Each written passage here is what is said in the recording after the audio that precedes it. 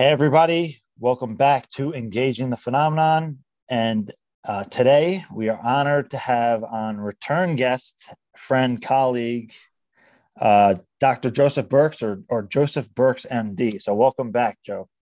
Thanks for having me. It's great to have you back. And just for everybody watching this on YouTube or listening on the podcast, I did also want to announce some of you might be aware of, we're hosting another event in New York City. And that's an inquiry into anomalous experiences and the phenomenon. This time is going to be held on December 3rd, Saturday, December 3rd, in New York City. So stay tuned for Engage in the Phenomenon on Twitter for details on that. But it's great to have you back, Joe. And for people listening to this or watching this, we've done at least 3 or 4 talks before. And the links are going to be in the description so people can catch up on those discussions.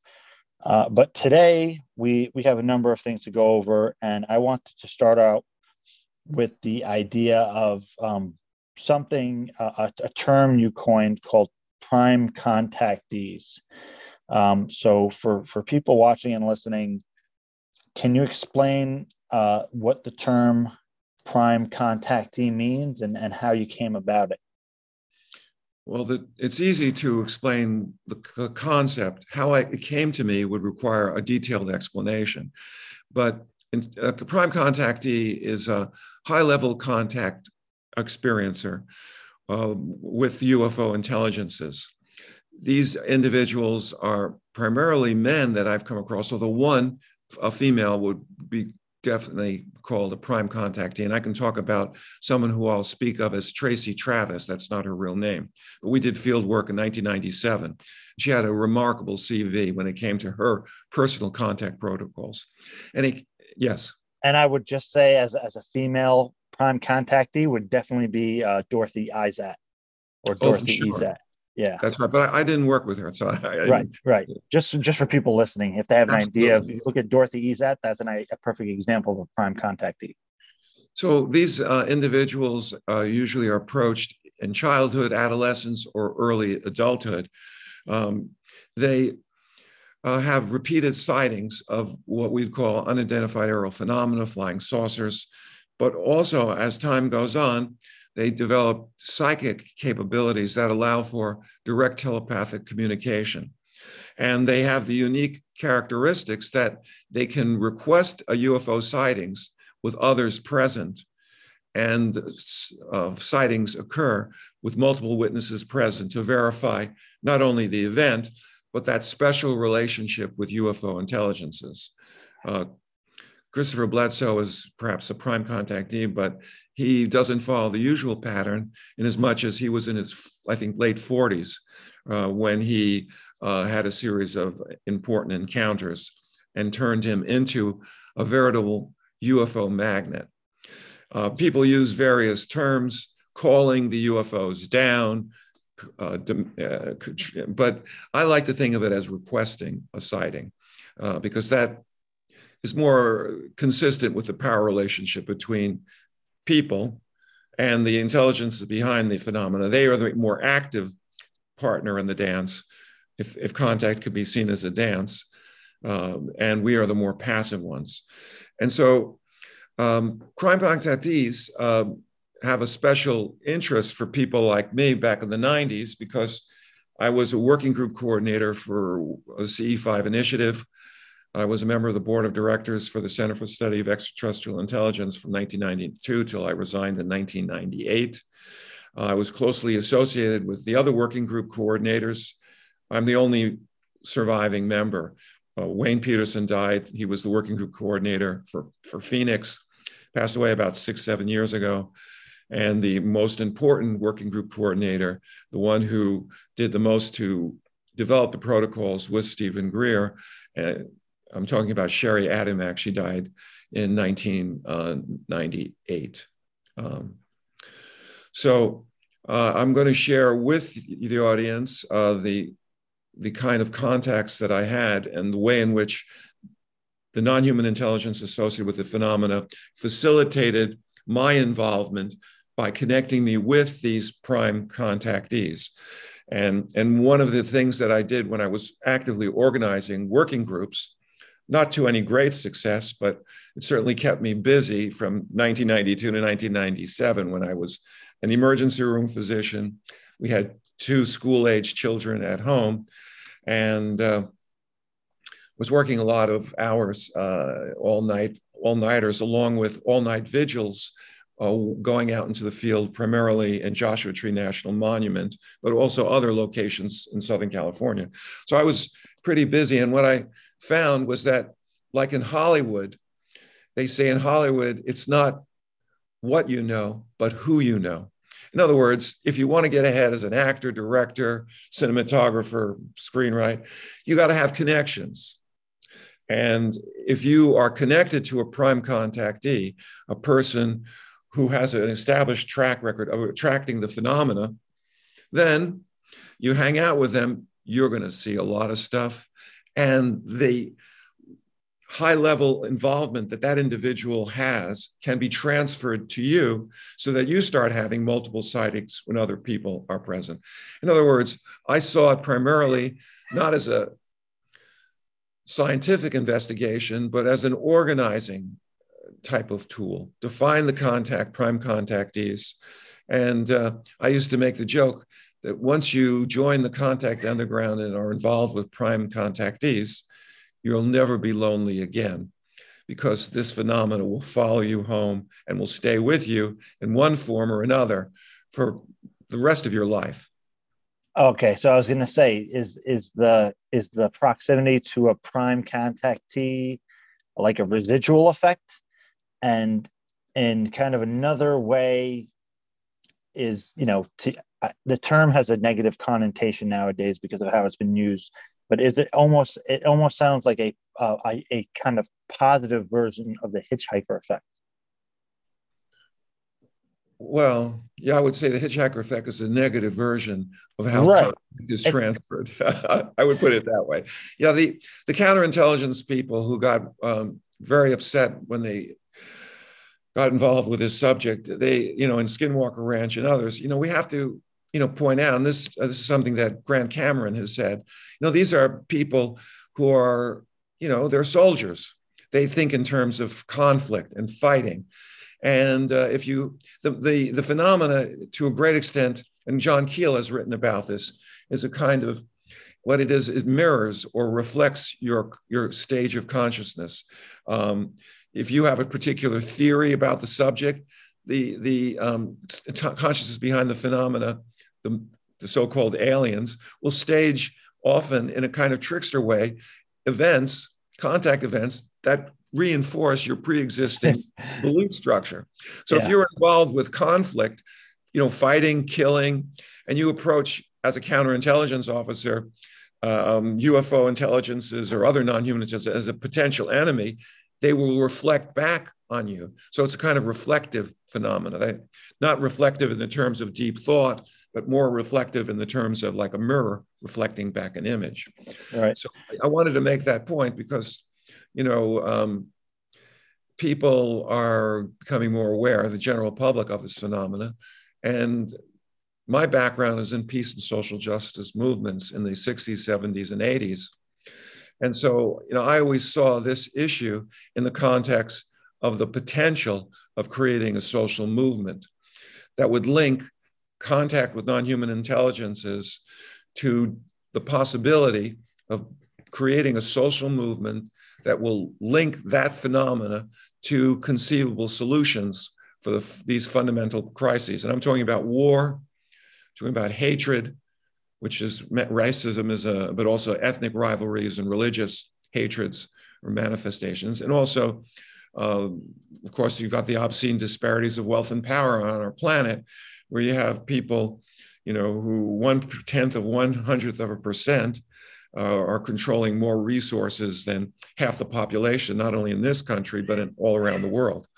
So we have to be aware that there's a much bigger picture that I'm trying to put this phenomena into. Now, some people are going to say, no, that's bogus. This is, a scientific investigation.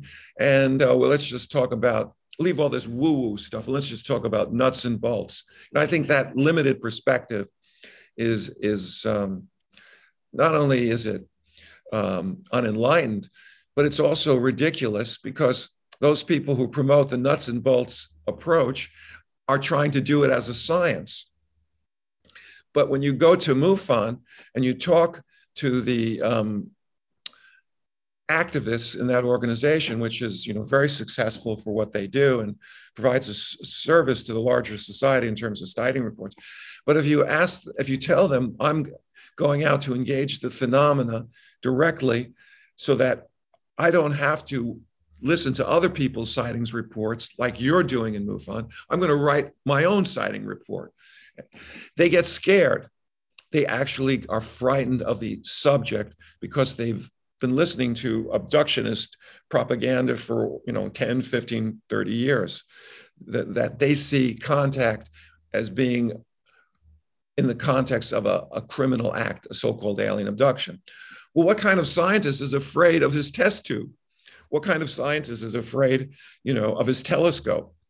And the essence of science is real-time investigation. And what MUFON has been doing is important for sure, but it's more like journalism, describing things that happened in the past. Yeah. So I went into this CE5 initiative after having 30 years of experience since a teenager as being an organizer in social movements.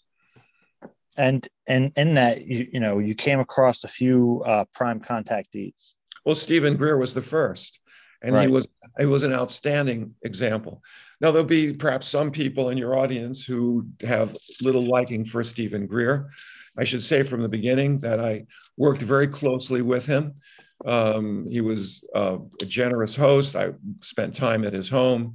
I shared meals with him, and we worked in the contact network that he founded, but that was primarily run by Shari Admak. And that kind of camaraderie of when you're under very intense situations inspires a kind of loyalty. I honor the work that we did together, those 5-6 years that I was active in his network. But when I broke with him for personal, political, and professional reasons in 1998, I have not spoken to him since, but I have followed his continuing activities through talking to people who are working directly with him, as well as over the years watching his videos and reading his books. But I'm no longer a fan of Stephen Greer, MD, and I have, on social media, offered what I hope are fair and balanced criticisms, but nonetheless criticisms of what he's become these last 25 years since we no longer are associated. Yeah, and so you met some other prime contactees. Do you just want to mention them briefly? Yeah. First of all, I was limited when I joined the network.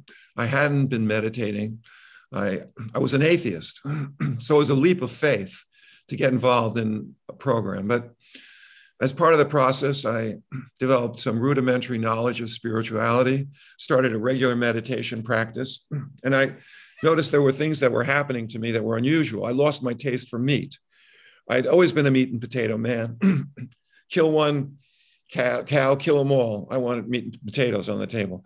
Once I started meditating and praying, which was also, Stephen Greer recommended a book by Larry Dossey, another physician, Larry Dossey, MD, Recovering the Soul. And he made a very good case for the benefits of non-directive prayer. So I started praying as well. And I became, you might call a New Age neo-Buddhist. That was a radical change, but also lost 20 pounds and was hiking in the high desert and was healthier mentally and physically than I had been in, since I started medical school some 20 years before.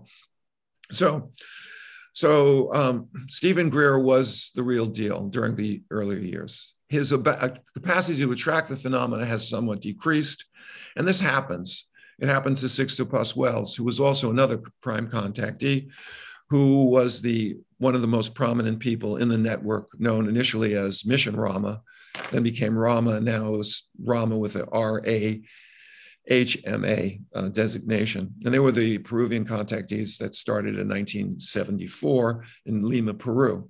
And they facilitated thousands of people having what I call HICE, human-initiated contact events, popularly known as CE5. And by the time that when Stephen Greer was still in high school, they were doing similar type work with profound levels of psi interactions. And they developed people who used automatic writing, multiple individuals who they called antennas when they gave good, accurate information. So the idea of CE5, which is, I think, an unfortunate term, I prefer HICE, human-initiated contact event, that was going on, back in the 70s. And what I realized in working with Stephen Greer is that he had an ongoing direct telepathic relationship with the intelligence behind the phenomena. He went out in Gulf Breeze in March of 1992. But even before that, and we'll get into that, a year previously in Asheville, North Carolina, he had a successful CE5 in which, according to his report, it was picked up on local airport radar. And it was after that event, I believe, that he not only attracted the interest of the intelligence community, but they actually facilitated one of their people to make contact with him. As a result of which one, 91 or 92? 91. Okay. And that was in North Carolina? Yep. It was the first, he had for a very short time, he had a working group. Stephen Greer is a marvelous meditator. He's a skilled organizer in the kinds of events that made this Project Starlight, then became the Disclosure Project. But he never really ran a working group, which is a whole different set of skills. But for a while, he did have, people in Asheville, North Carolina that were working with him. But people don't usually stay with Stephen Greer too long. I lasted 5 years with some difficulty. There's a long line of, you might call it the Stephen Greer Broken Hearts Club. There's a long line of talented activists who have been turned off because of some of the unfortunate parts of his persona and behavior. Yeah, I mean, that's a common theme with Dr. Greer, is that there's a lot of rotating support. So people are supporters for a while, they get close, they learn about some stuff, and then they kind of are turned off and move I had to work very hard to stay in his network. I was ready to break with him in 95. That's a whole difference. That's how I came up with the term HICE. And it was very interesting what happened. I may have mentioned this before. We should perhaps do a whole session on intelligence, counterintelligence, and how the intelligence services worked the contact network in terms of surveillance and that sort of thing. But in any case, another example. We're getting back to prime contactee. Another example. So it was the Gulf Breeze sightings, okay? And there on Navarre Beach, 25, 30 miles from Pensacola Naval Air Station, we're heavily monitored by multiple airports, as well as the sophisticated radar of the Naval Air Station. He was able to track not one, but 3 typical Gulf Breeze UFOs. And on the videos that you can still see on the internet, they're the typical Gulf Breeze. There's a bright light, and then there's underneath, there's a power ring. And the people who lived in Gulf Breeze and had been having sightings there, for 3 or 4 years before Stephen Greer showed up and facilitated that March 1992 event. They said, yeah, there was no doubt that those were what they called extraterrestrial spacecraft at the time.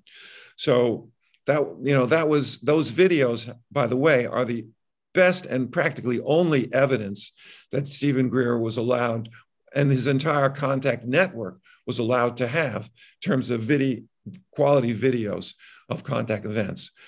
And when I was in Mexico with Stephen Greer and 3 other contact workers,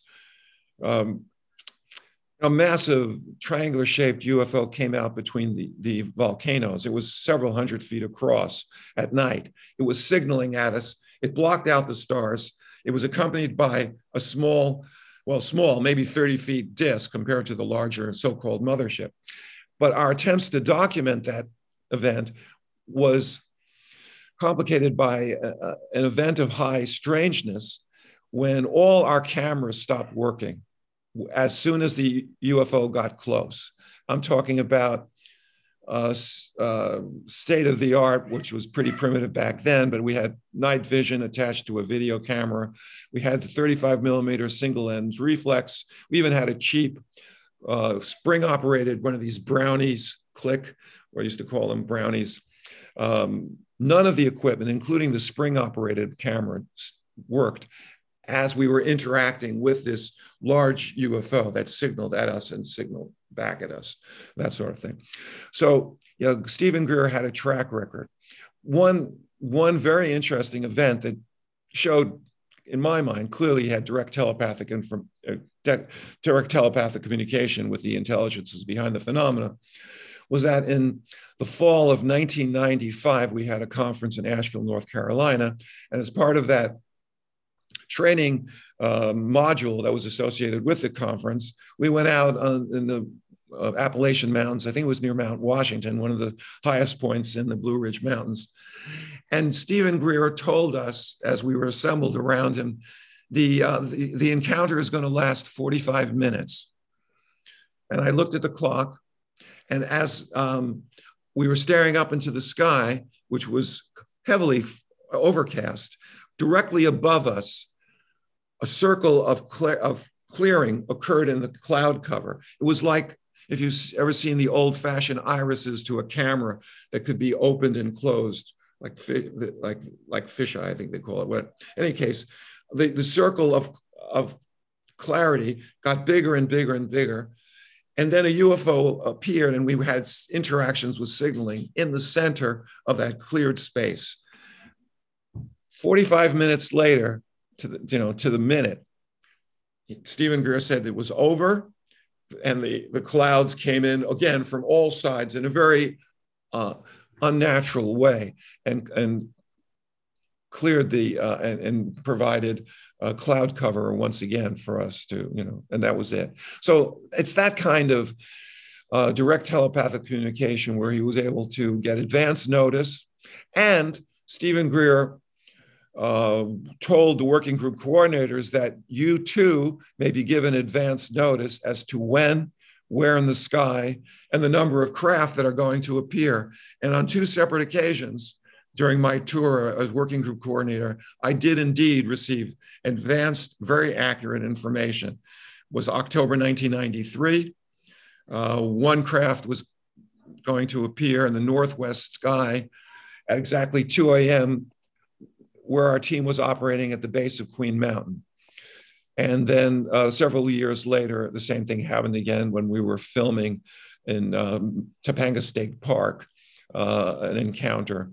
I got advance notice that three craft were going to appear in the, again, it was northwest sky, but in a different location. This time it was 9 o'clock. And sure enough, the events that occurred were congruent with the advance notice that I had received.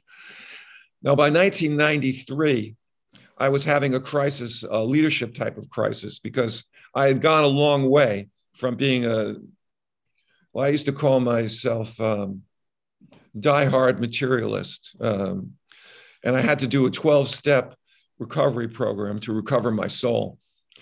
And so I was, but still, I did not have psychic ability. And there was a couple of encounters that occurred where I actually became frightened by the phenomena. And that was discouraging me considerably, because here I was supposed to lead a team.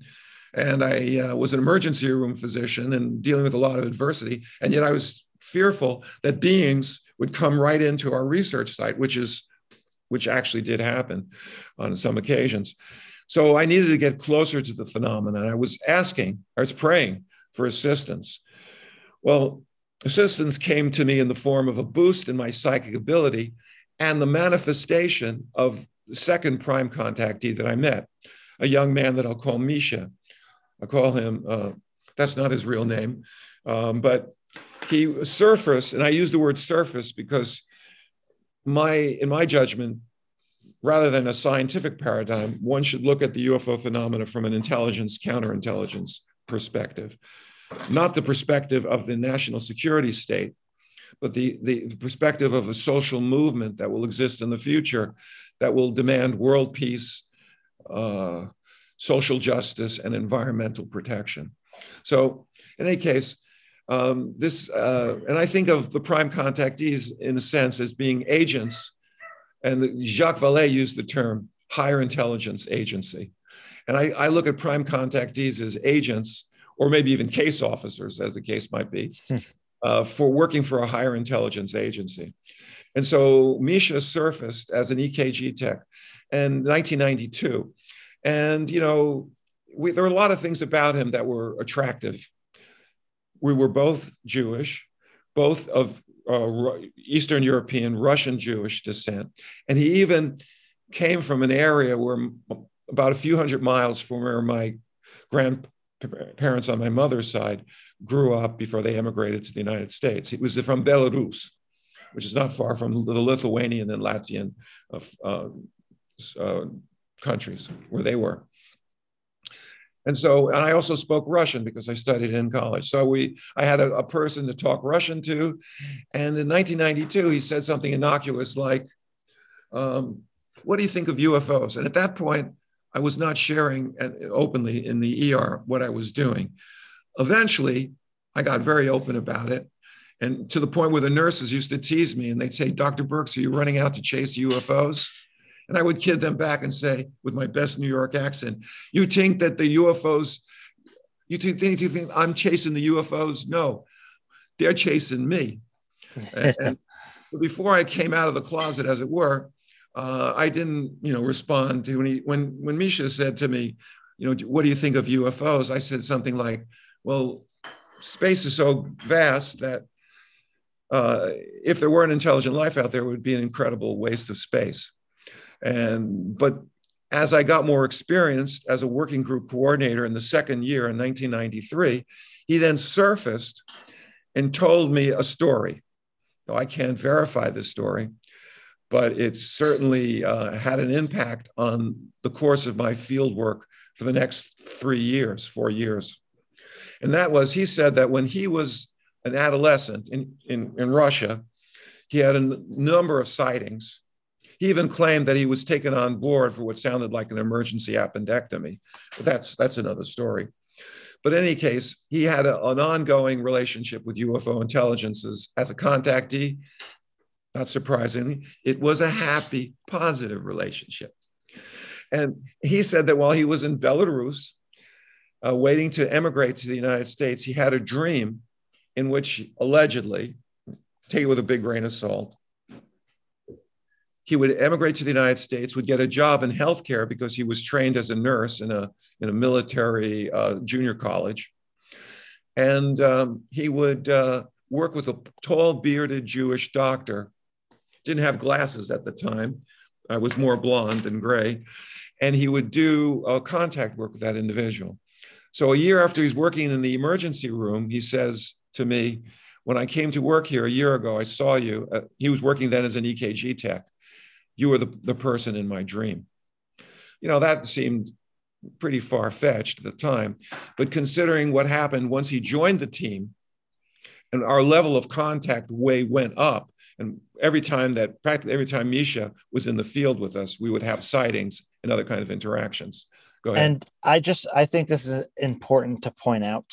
And there's a pattern here too, which you don't have to discuss, but we'll both recognize, right, is that just because somebody has a high level of contact and success with UFO contact or is a prime contactee, that has nothing to say of their moral compass. Oh, the prime contactees span the full gambit of good, bad, and ugly. It's just. I just want to point that.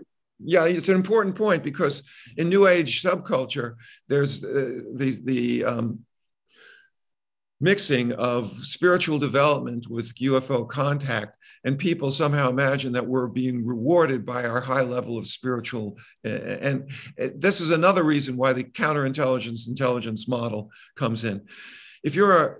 And UFO intelligences, because they're operating in hostile territory, not only attempts to shoot them down, but also to persecute and silence witnesses who they are working with, they have to adopt the position of a kind of higher intelligence agency that might at times appear somewhat ruthless in their methods by using as their agents of influence people who have no moral standing whatsoever.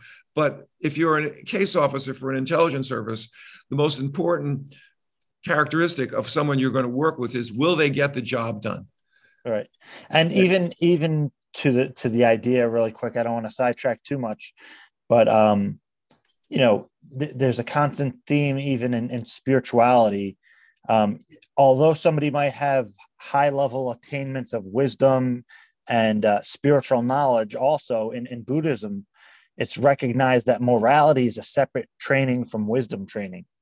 And they don't necessarily correlate. So even though somebody might be able to be a master meditator and get into very deep states of wisdom and insight, or even the powers and psychic abilities and what have you, that doesn't mean that they have a great morality compass. Right. So again, just something I wanted to point out for people. Just because somebody has a high level of contact does not mean anything else other than that. Right. I think that's a very important point. And when it came to Misha, I learned the hard way about his failings in the exact way that you described it. But that's another story. Well, again, it is another story, but I did want to mention, Dr. Greer had his issues, Misha, and even they were falling out with Sixto Paz Wells and Rama. Absolutely. And a lot of it has to do with money. And let's be realistic. If you're a president of the United States or a head of a corporation and you want to develop an intelligence network, you don't have to worry about money. Because corporate security and government security is paid for either by the taxpayers or by the shareholders, okay?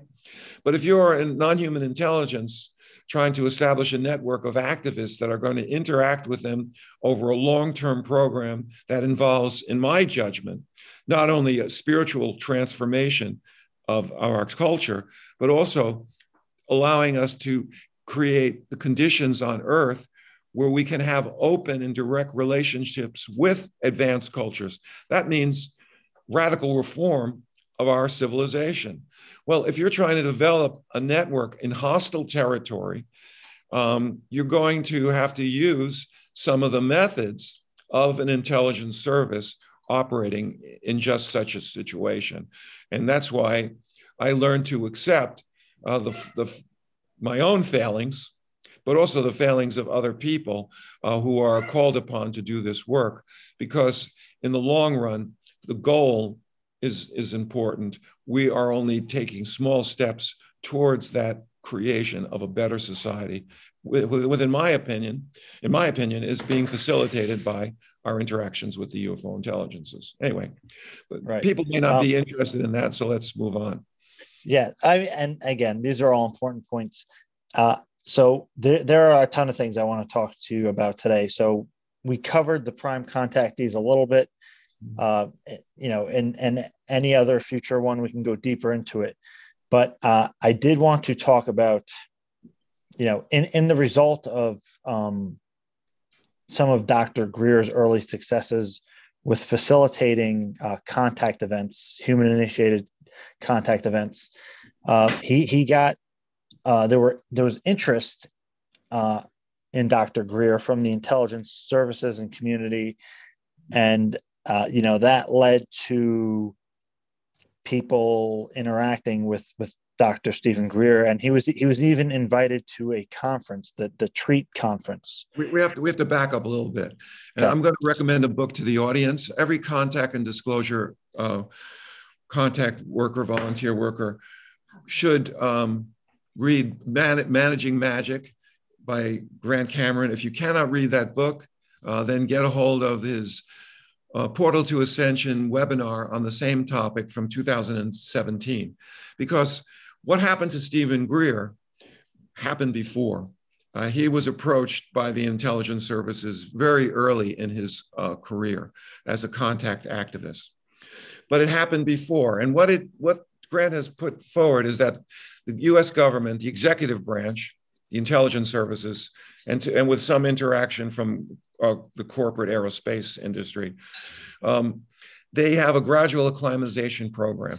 That on one hand, you have a UFO cover, which is truly massive in nature, and you have what has been called the UFO truth embargo, but it's a leaky cover-up. It's a leaky embargo. In other words, for reasons that will become clear, I hope, in a moment, it's important that the terrestrial population, the American people in particular, have some awareness of the reality of the phenomena.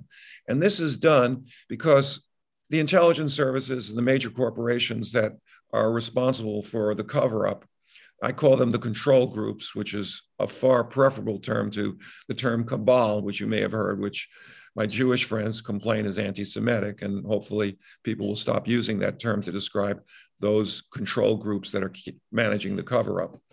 But in any case, they have been carrying out from the very beginning, I'm talking about the control groups, the executive branch intelligence services, a program of, on one hand, you have a massive cover-up. On the other hand, you have leaking of a combination of accurate information and some disinformation. And so in Managing Magic, Grant Cameron, in a masterful analysis, has talked about messiahs. It's a somewhat pejorative term and somewhat sarcastic, but these are people who play an important role in terms of the government's gradual acclimatization program. So you had the most prominent being Bill Moore in the 1980s, who was openly, in the end, exposed as someone who was working with the intelligence services. Then you had Dr. Stephen Greer in the 90s, and now more recently you have Tom DeLonge. All of them follow a similar MO, where in order to disguise the government's fingerprints on the release of information, they work through intermediaries. And in terms of Bill Moore, it was the MJ-12 documents, which some of our viewers may not recall, but was briefing papers allegedly prepared for General Eisenhower when he became president of the United States. And it talked about this group of specially empowered, very prominent scientists and government agents and politicians who were controlling the investigation of the phenomena as well as the cover-up, the so-called MJ-12. And then you've got Dr. Stephen Greer, who from the very beginning was set up not by the executive branch, but by the intelligence behind the phenomena itself to play that role. He was groomed not only by the US intelligence services, but by the higher intelligence agency, so-called boys upstairs. That's the way Grant Cameron calls them. Yeah, UFO intelligence. And they did this in a spectacular event that had related to the Bush White House. I'm talking about Bush Daddy, the first Bush president we had in the 1980s. And it was a drug summit that was supposed to occur. And Dr. Greer has written about this in his book. I believe, despite his detractors saying that he makes things up, I believe he accurately described in the book, as well as the stories he told with us, how in 1988, when he was in Washington, D.C. with his family on a trip, he had a remote view of an attempt of an assassination on the president of the United States, who was flying in Air Force One into Colombia, and the drug lords who had obtained from the Fedayeen, the Afghan freedom fighters, they had obtained Stinger missiles. And in advance of this event, Stephen Greer had a very accurate remote view of a launching of a missile and Air Force One being destroyed. And as Stephen Greer tells the story, and again, some people are going to just throw it away because of the source, but I think he told the truth as he knew it. He was terribly disturbed by this prognostic remote view. Against his wife's wishes, he calls the White House and asks to speak to head of security. And I believe he's written about this in Hidden Truth, Forbidden Knowledge, I think. Exactly. So you can read up on that event. But in any case, detailed information was transmitted from the CSETI director to be, That was 2 years before CSETI was founded in 1990. And he was even able to identify the insignias on the uniforms of the units of the Colombian Defense Forces that had been infiltrated and were launching this missile. So then there was a change in the security arrangements for Bush, and he landed in a separate place, and it was US Marines who were in charge of security, and there was a controversy about that as well. So when people asked why he got that remote view, I believe it was Stephen Greer who volunteered the information that, and certainly it seems obvious to me, that that remote view was given to him by the so-called UFO intelligences to introduce himself, to give his calling card, and through him, their calling card to the executive branch of the United States government. So in 1990, Stephen Greer, if you've one of his followers or read his book, you know that he actually, when he was 18 years old, he had what he believed was his first onboard experience as a teenager. And then some 15 years later, he gets a very strong telepathic message, to, according to Greer again, to pick up the work that he had put down. And he had developed the technique of coherent thought sequencing as a teenager, where deep meditation would allow him to facilitate the attraction of UFOs. And he had numerous sightings as a teenager. What happened was he didn't share this in public, and he only shared it with a few of his closest confidants, which for a couple of years I was. Then we had a falling out in 97. But I don't think I've ever shared this story. I don't think he would deny it, because in the CSETI circles, this was a common knowledge what Stephen Greer had shared. In 1990, he had another onboard experience. This time, they allegedly landed in his backyard. And if you've ever been to the old house that Stephen Greer remodeled, it was a palatial estate. He and his wife were involved in getting old mansions from the Biltmore Manor, fixing them up and selling them, so that he was able to accumulate a small fortune, along with the money that he earned working 50, 60 hours a week in the ER. So he was financially independent when he started his career of contact activism. And on the second onboard experience, he said that he went to a satellite. He assumed it was the moon because, and he was able to go to the place on the lunar surface. This is allegedly in ET spacecraft. I know this sounds kind of crazy, but this is the story, and I don't think he was lying. And from what he shared with us on his conversations from the intelligence services, I don't think they thought he was lying either. And he was able to see at the dividing line between the dark and light side of the moon, massive UFOs above the lunar surface, and purple lightning bolts were going up and down in a kind of electric charging. And he, at the level of knowledge, he acquired the information that these were massive UFOs that were going to be involved with facilitating a contact program that was going to unfold in the 1990s, the next decade. Okay.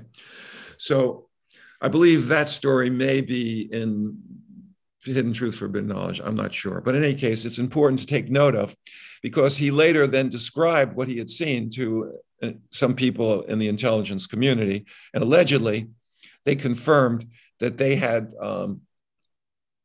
imaging that showed that such structures existed. But, in any case, 1991, 1990, he formed CSETI after the second alleged onboard experience.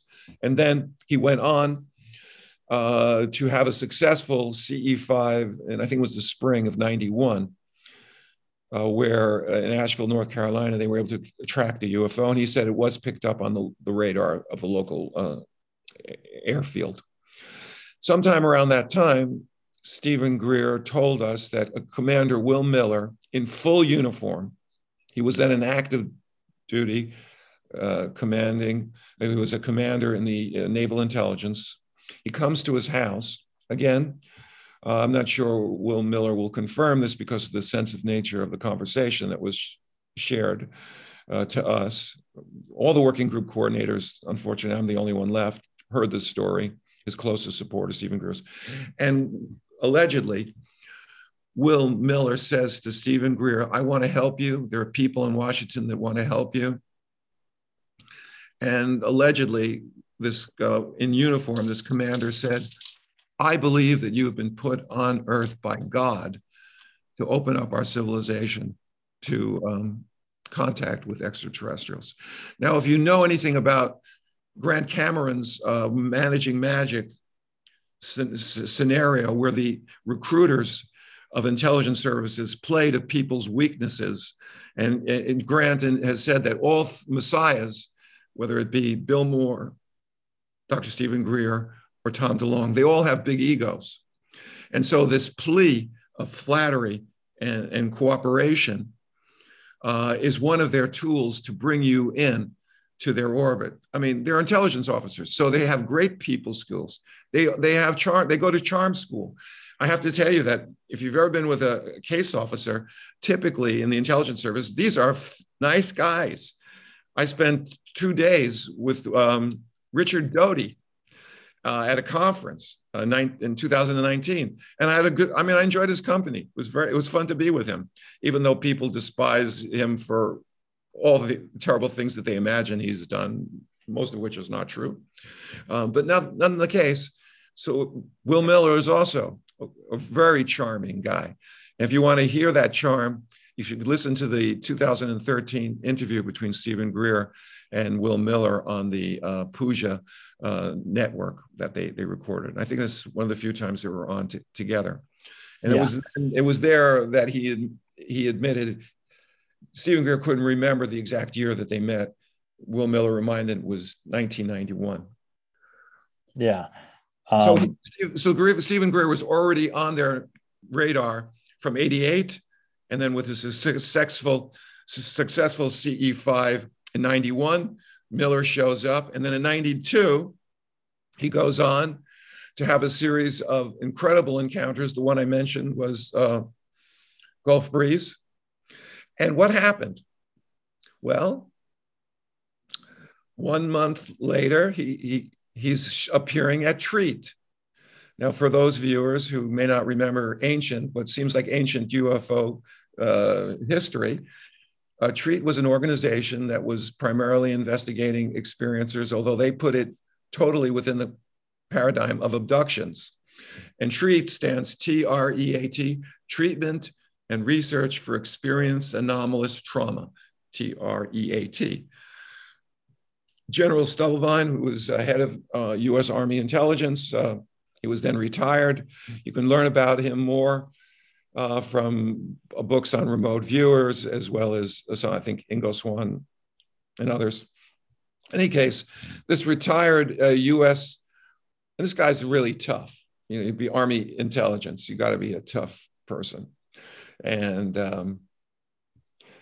his wife, Renee LeBeau, I think, psychiatrist, was one of the facilitators. And all of a sudden, an organization that investigates alien abductions is inviting what you might call a raging contactee, Stephen Greer, to be the keynote speaker at their conference, which would seem like somewhat of an anomaly. He's saying, ET good, we have to make nice and interact.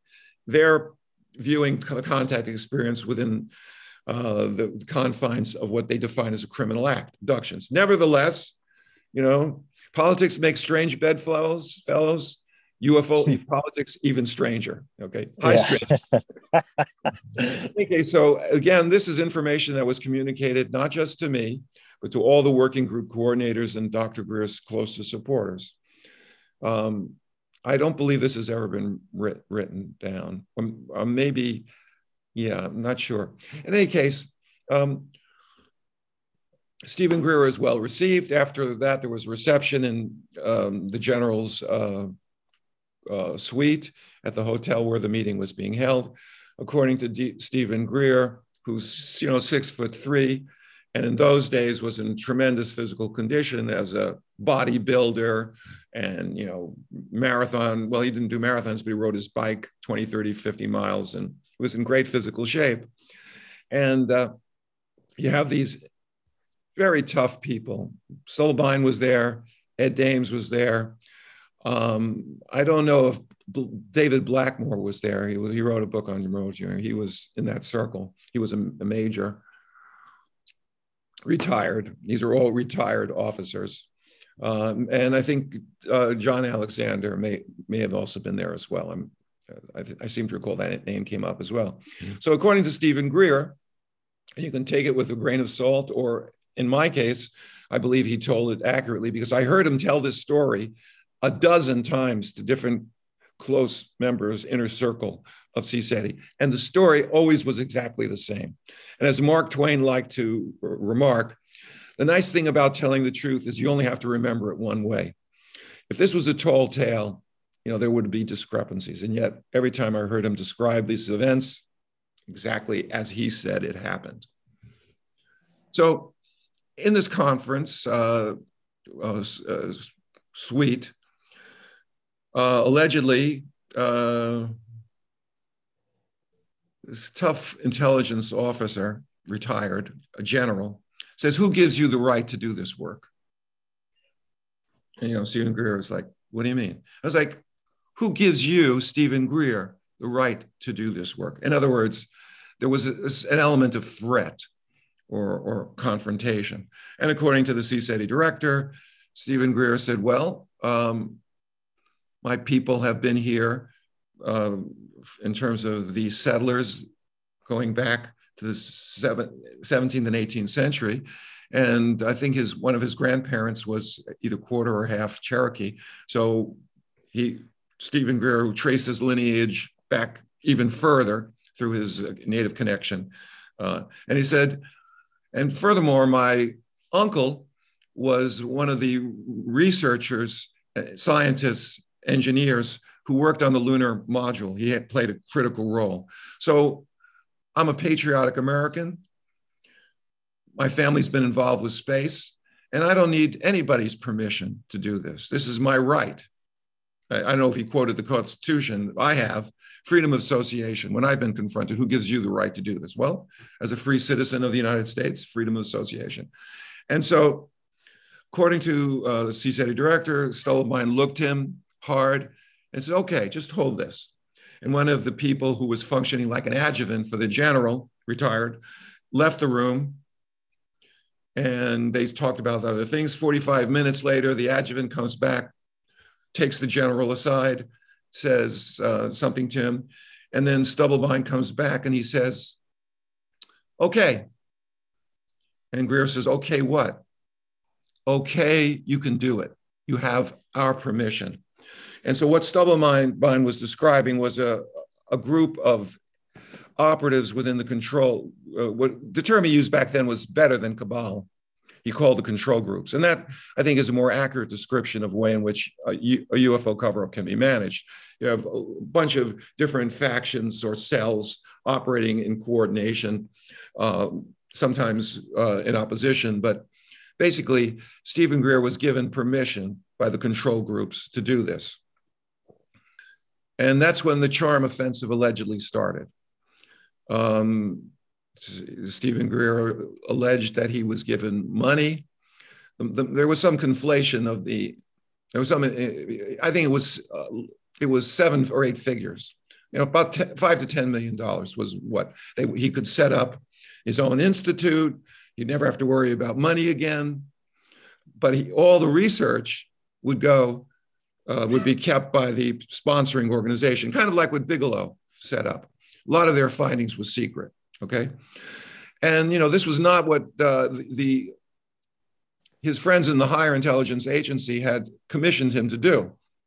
A network of working groups who would use PSI to interact as part of an opening up of our civilization to contact with advanced cultures. So Stephen Greer said no, and the phone calls, kept coming. And I remember he even described how his wife was told by Stubblebine how brilliant Stephen was and how smart and handsome, whatever, charm school offensive. Yeah. And Emily allegedly said, why don't you, listen to what he has to say? Finally, when Stephen Greer says, hell no, there was hell to pay. House was broken into, even though they have a private security for their whole area. Nothing was taken, but his file would be left open, which he usually locked. It's that sort of thing. So nonetheless, he proceeded with his organizing efforts at tremendous personal cost. In the old days, we paid $40 to join CSETI and $40 for a workshop. And I can tell you from 1992 to 1994, almost every time, 95% of the time, if you went out with Stephen Greer, you were guaranteed a sighting. I saw it. I went out in the field with him maybe 5-10 times, and 9 out of 10, there was, anomalous activity in the sky, and also things happening around you on the ground too.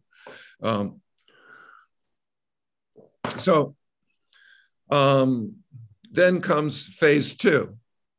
If you read Managing Magic, again, or watch the video, Portals to Ascension, Grant Cameron describes how John Peterson, who was a personal friend of then CIA director, the first under the Clinton administration, James Woolsey, who had an interesting Navy connection. A lot of these guys, Edgar Mitchell had a Navy connection. He was a Navy aviator. You got Commander Will Miller. You got the Wilson tapes, again, an admiral, head of DIA, but Navy intelligence. So there's a big Navy connection. And Woolsey, although he was a lawyer during his military service, I think he was Undersecretary of the Navy for a while. I think that was. So there's all these guys have Navy connections. And there was John Peterson, who's head of the Arlington Institute, which is a small but very successful think tank for the defense industry. He was a former Navy aviator. And I got to meet John Peterson when the Charm School offensive second wave was in process. And it was John Peterson who set up a meeting with his friend, CIA Director Woolsey. And I happened to be at the CSETI planning meetings where there was a discussion of how the CIA director was going to meet with Stephen Greer. And I think I even saw the telegram where John Peterson described the special security arrangements. They had to have a cover story. It was going to be a dinner party, yada, yada, yada. Peterson and Woolsey then later denied that there was a briefing, but really the controversy had to do with the meaning of the word briefing. In Washington, a briefing is where an intelligence officer with a briefcase handcuffed to his arm brings in papers, you sign a non-disclosure agreement, and then you're read into the program. So they were denied that there was a briefing, but there was a meeting. It was later acknowledged.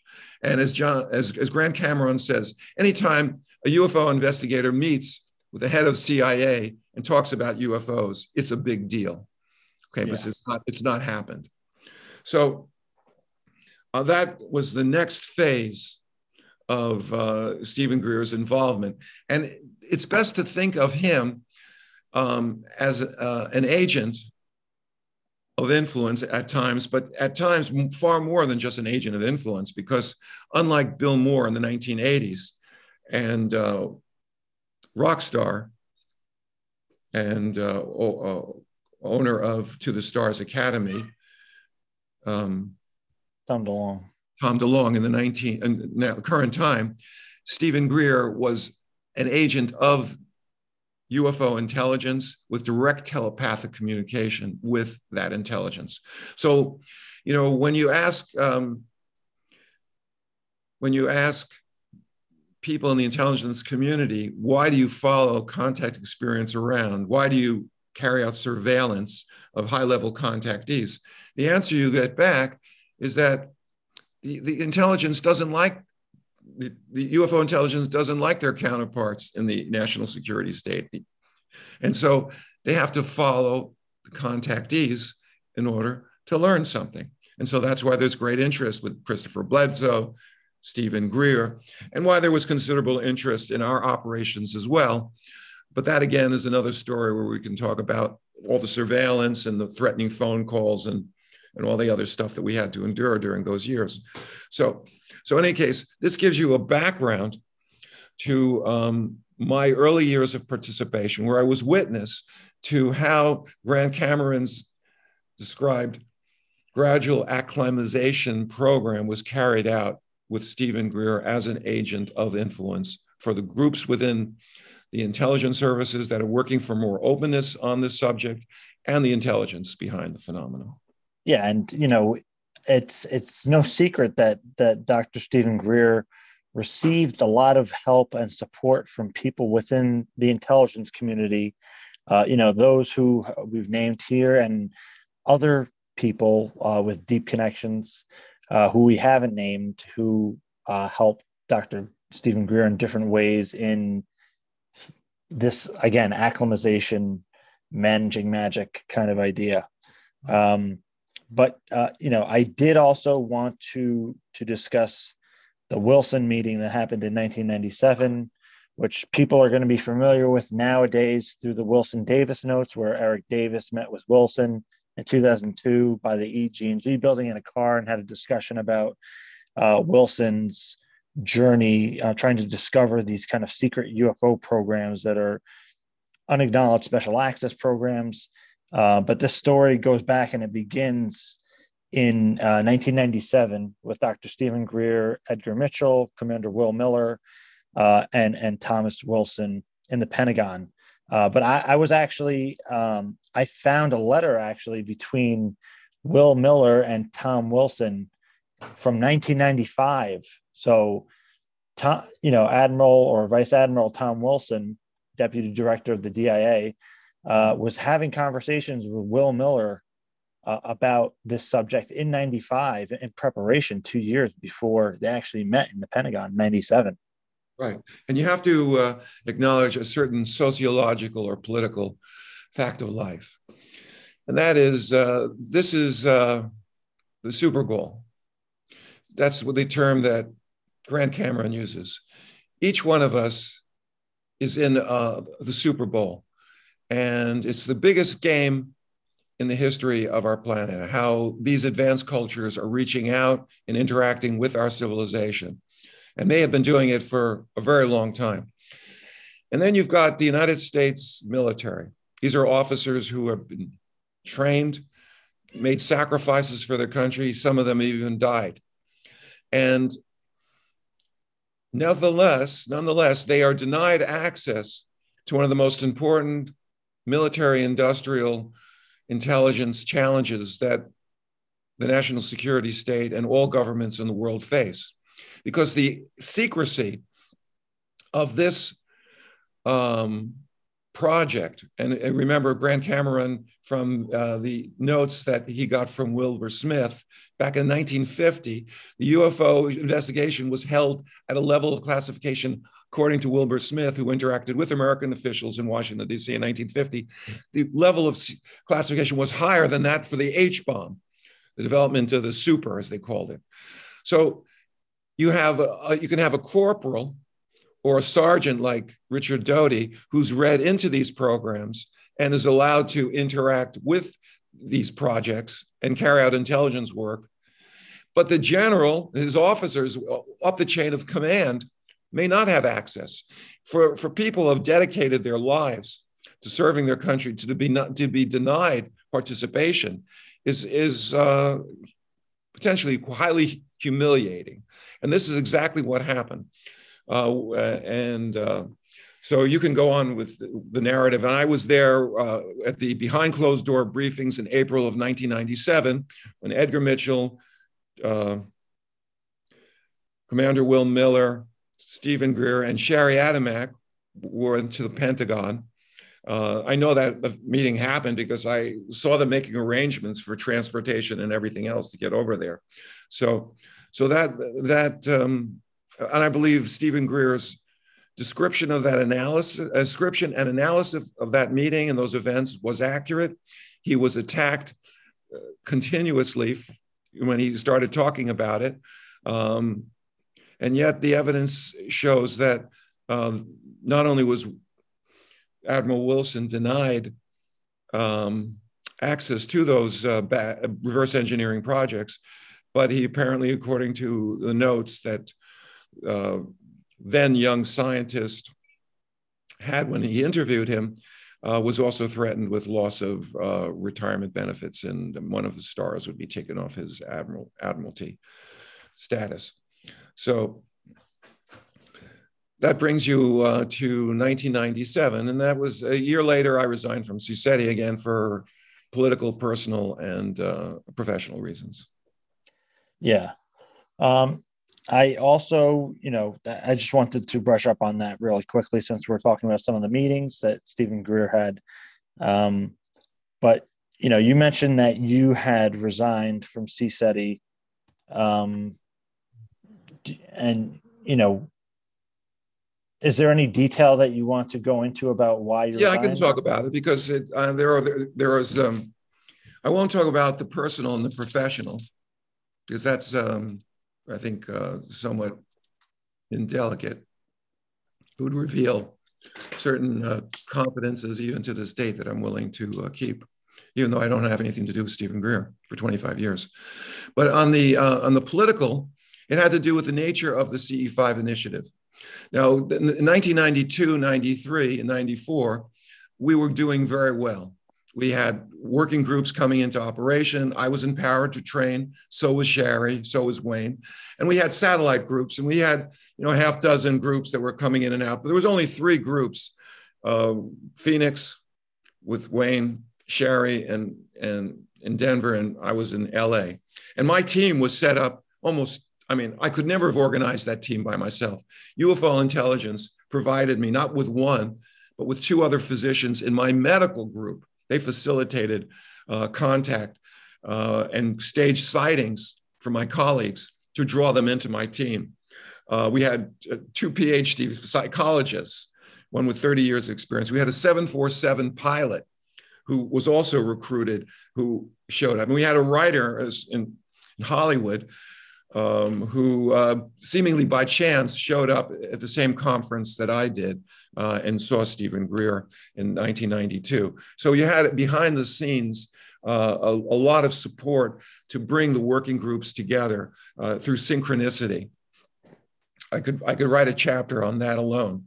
Oh, I'm sure. In any case, 94, but then as Starlight, which was the precursor for the Disclosure Project took up more and more time of Stephen Greer's, he's working, 40, 50 hours a week. He's got 4 daughters at home, and he's creating this project to bring witnesses forward. He stopped doing as many trainings, and we were not getting the kind of support from Asheville that some of the people on my team, I know Joe Vallejo said, the 747 pilot said, Stephen Greer's dropped us. But we were working with Sherry, who was the real heart and soul of the CE5 initiative at that point. But in any case, and she gave us a lot of good advice. Right? Even though I disagreed with her and we had fights, when it came to running a working group, she basically taught me a lot of what I needed to know to be successful. And so things are going along, and I'm now got this prime contactee with me, Misha, where every time we go out into the field, we're having some very intense experiences. I mentioned in previous lectures that there was a series of missing time events that went right across the CE5 network. And one after another, people in Denver, then Phoenix, then myself and Misha, we had missing time, sometimes in the course of field work. We had double missing time where we'd lose continuity of consciousness, and then we'd awaken and then lose it again. This happened, double missing time. So as if the intelligence was working the entire network to send us a message. Yes, they can do this. They were demonstrating their psych capabilities to the experiencers who were reaching out to them. But as time went on, everything became Project Starlight. And the internet was young in those days, and I wanted to publish our reports on the internet. And I was using the moniker LA CSETI. Well, this, for some reason, didn't sit well with Stephen Greer, who made it clear there was only one CSETI. It was based in Asheville, North Carolina. And I was no longer free to release my reports on the internet. And I said, wait a second. The only way we're going to be able to get this job done is to have a network of working groups, as many as possible. And by sharing our findings, successes and failures, whatever, we can use the internet as a teaching vehicle and build the network. No. That didn't sit well with Stephen Greer. And Sherry Adamek, who was given the unpleasant work of she was described as Stephen Greer's hatchet lady. She just basically said, you can send your reports to CSETI Central, but you're no longer allowed to issue the reports on the internet. And this infuriated me because I was recruited to do exactly what I described, help build the network. And I now had working with me a little Stephen Greer, a prime contactee who could attract the phenomena. And we could be far more successful if we were able to share our findings. So at that point, I made a break. I said, okay, we're going to break with CSETI, CE5 initiative. And I came up with the term HICE, Human Initiated Contact Experience. Later it changed to event. And we're going to build our own network. And one of my colleagues who was active in the team, Dave Gordon, family practitioner, who said to me, well, what's the difference between HICE and CE5? I said, HICE is the CE5 initiative without Stephen Greer. We're going to do it on our own. But we didn't announce anything. We just called people. I lined up activists. All our communications were on the internet. And I basically was prepared to make a break. However, something happened which held me back. Somebody with a very heavy British accent calls Misha's house. I don't know where she got his number. In the middle of the night, when he's working as a nurse at the hospital, my prime contactee, Misha, and says she wants to help. So she calls when Misha's available and they have a discussion. And she says, we really want to help you with HICE. And Misha, I should say, gets very excited about it and says, Joe, you see, we're getting success. People want to help us, And I said, what's wrong with this picture, Misha? He says, what? I says, did you bring up the term HICE or did she? He says, she brought it up. So where did she get that information? She's an unknown entity. We don't know. All our communications are telephone. And so we're being set up. They want to, quote, help us in order to divide the CE5 initiative. And hopefully we'll fight among ourselves and our contact efforts will go nowhere because building unity and cooperation within the team and within the network is a key to building cooperation with the intelligence behind the phenomena. So at that point, I said, let's cancel our plans. I then went back to CSETI Central and I said to Sherry, listen, if you insist on denying us access to the internet to give our reports out, when we make major breakthroughs, because I was very open that I had Misha working with me, we are not going to give credit to the parent organization for our successes. And that's when a light went on. I assume in Stephen Greer's head, he said, no, that's not that. I don't like that idea so much because we'd be taking away from him and his importance. So we worked out a negotiation. I could issue my reports with a proviso saying the opinions and information provided are of the author alone, Joe Birx. They do not reflect policy or programs of the Center for the Study of Extraterrestrial Intelligence. And then I put that proviso on my documents and I continued organizing. And I was able to do that because I had developed sufficient confidence in my organizing ability that I didn't need Stephen Greer. I need less and less of Sherry's assistance. And I had my prime contactee who was going to facilitate those interactions. Yeah. And again, that was in the late 90s. 1995. Oh, no. That you actually resigned. I resigned in 98, but then things got really messy but that's a whole nother story. But there was a problem. I was a problem. See, I have a background that's, I've been active in peace and justice movements for many years. But through my associations, I also was involved with people who were on the far left and were under surveillance by the federal government for reasons you can understand. So the fact that Steven Greer is going to be developing a more intimate relationship with the executive branch intelligence services, and you can read that as NSA, CIA, whatever. I was a potential thorn because I was not politically reliable. I was too in opposition to the operations of the intelligence community because I had been active in support for Vietnam to stop the war. I was active in movements during the 80s in support of Marxist regimes in Nicaragua that was run by priests, by the way. They were Marxist priests. And also supporting activists who wanted to have end to US intervention in Latin America. So I kind of was, so I received a series of threatening phone calls, which is a whole nother story.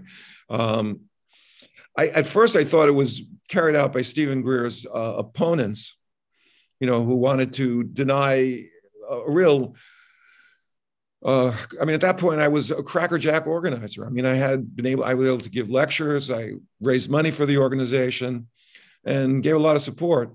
So I thought it was the opposition that was trying to scare me off. Now I think it was probably, his friends in the executive branch intelligence services. So they made certain threats. I was in my late 40s. I had 2 kids who I thought I would like to live long enough to support going through college. And I, basically combination of some personal stuff that happened with Steven Greer, very ugly stuff that happened. I've just resigned. I described the political reasons, but I won't get into the personal stuff. Yeah. And actually, in around 2012, 2013, when the Sirius film released, the entire CSETI board of directors resigned at the same time. Right.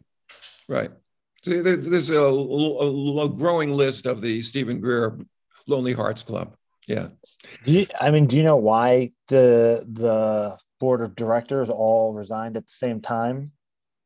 I do. And just one more point about what happened in 97. The irony is, of course, is that the kind of organizing approach that I was promoting and was being censured for was exactly what happened, because in the interval,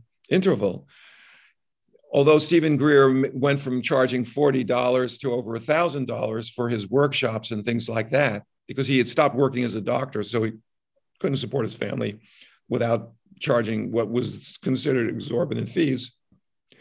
But by doing all that year after year after year of organizing, and as well as eventually putting out an app, which people could get for peanuts of $5, $10, that network that I had envisioned came about.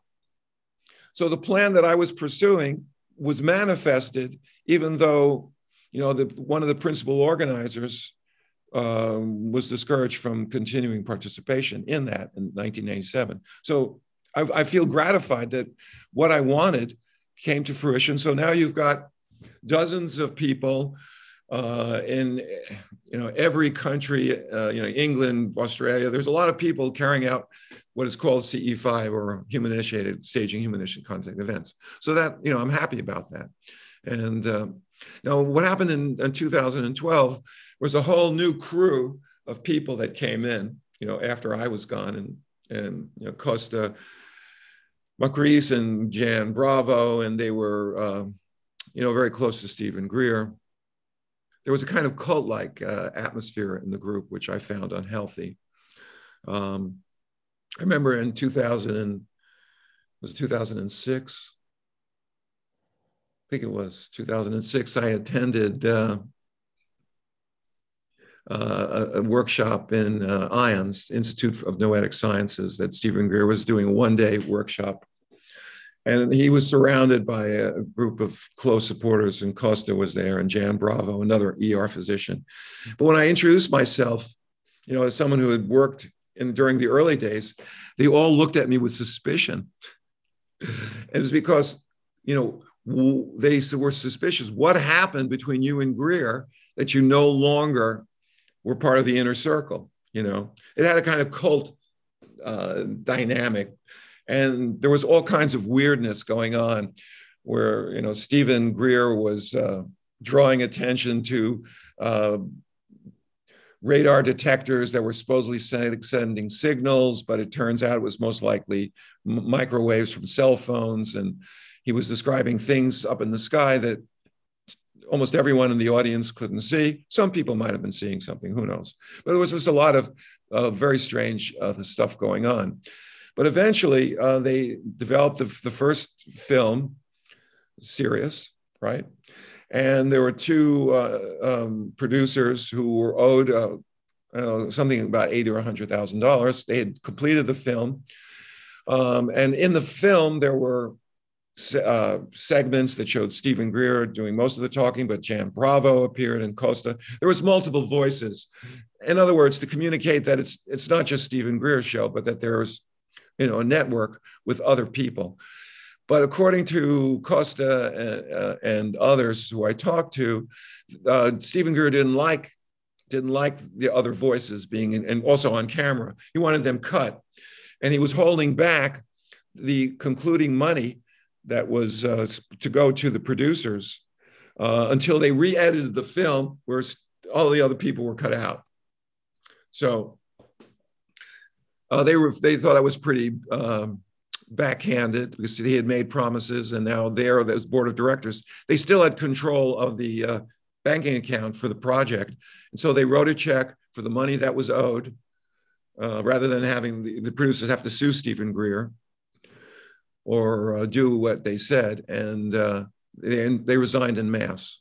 There was, and I tried to get Jan Bravo to corroborate, but apparently a series of intimidations occurred against her, and she's refused to talk to me and only talks to a small circle of friends. But she gave tens of thousands of dollars to the CSETI director. Yeah, and there's a similar story with the Disclosure Project that other people were cut out of that on the front end. And it looked like Stephen had done the whole thing when other people helped in a lot and, didn't get their due credit. Yeah, I was glad that I didn't have to face that. I had, it was a relief to leave Stephen Greer's orbit, because nobody can stay there too long. And I stuck it out for 5 years by essentially working in parallel to him, but having, in the end, it was personally insulting the way he behaved to me and others. I just had it. I felt sorry for him. I still do, because, he's made historic contributions, and he never fulfilled the potential that I had imagined. But I probably had aspirations of something that was far beyond not organizing project that anyone could accomplish. To create a social movement is going to take a long time. And there has to be an accumulation of activists as well as objective conditions, which we are now seeing in terms of the worsening crisis in our environment. Those UFOs are not flying on fossil fuels. And if we could develop a more Pacific Earth civilization, it might be safe to download into our technological culture the secrets of the so-called free energy. But I don't think they're going to let it happen, because they, meaning the ones who control the technology, the so-called ETs, because given our low level of spiritual development, the first application of such mighty power would be for weapons, more efficient ways of killing millions of each other. So, yeah, and that getting back to Stephen Greer, it's a shame, because again, like you said, he's had historical contributions. We may not be where we are now, if it wasn't for those early days. Again, whether some of the acclimatizations facilitated by the executive branch or whoever are involved in UFO programs, and or obviously the phenomenon working in different ways to influence how disclosure could occur? Well, something a project that we're going to be working on for a long time. I mean, I'm not going to. I feel gratified that I've seen one small part of it. I think future generations will look back and think how exciting it must have been during the early days of the contact network. But in order to get to a saner Earth civilization, a great deal of blood, sweat, and tears are going to have to be shed. And I've at least no blood, but plenty of sweat and tears. Yeah. We definitely have a long road ahead. There is some progress being made now. And, again, that's going to be reliant on how we react to it and what we do with that. So I'm optimistic. But I think that's pretty good for today. I'm going to have you back on because, again, we can do an entire series with you, Dr. Birks. I really appreciate you coming on here. And we'll have you on again sometime soon. Thanks so much for letting me share. Absolutely. Take care.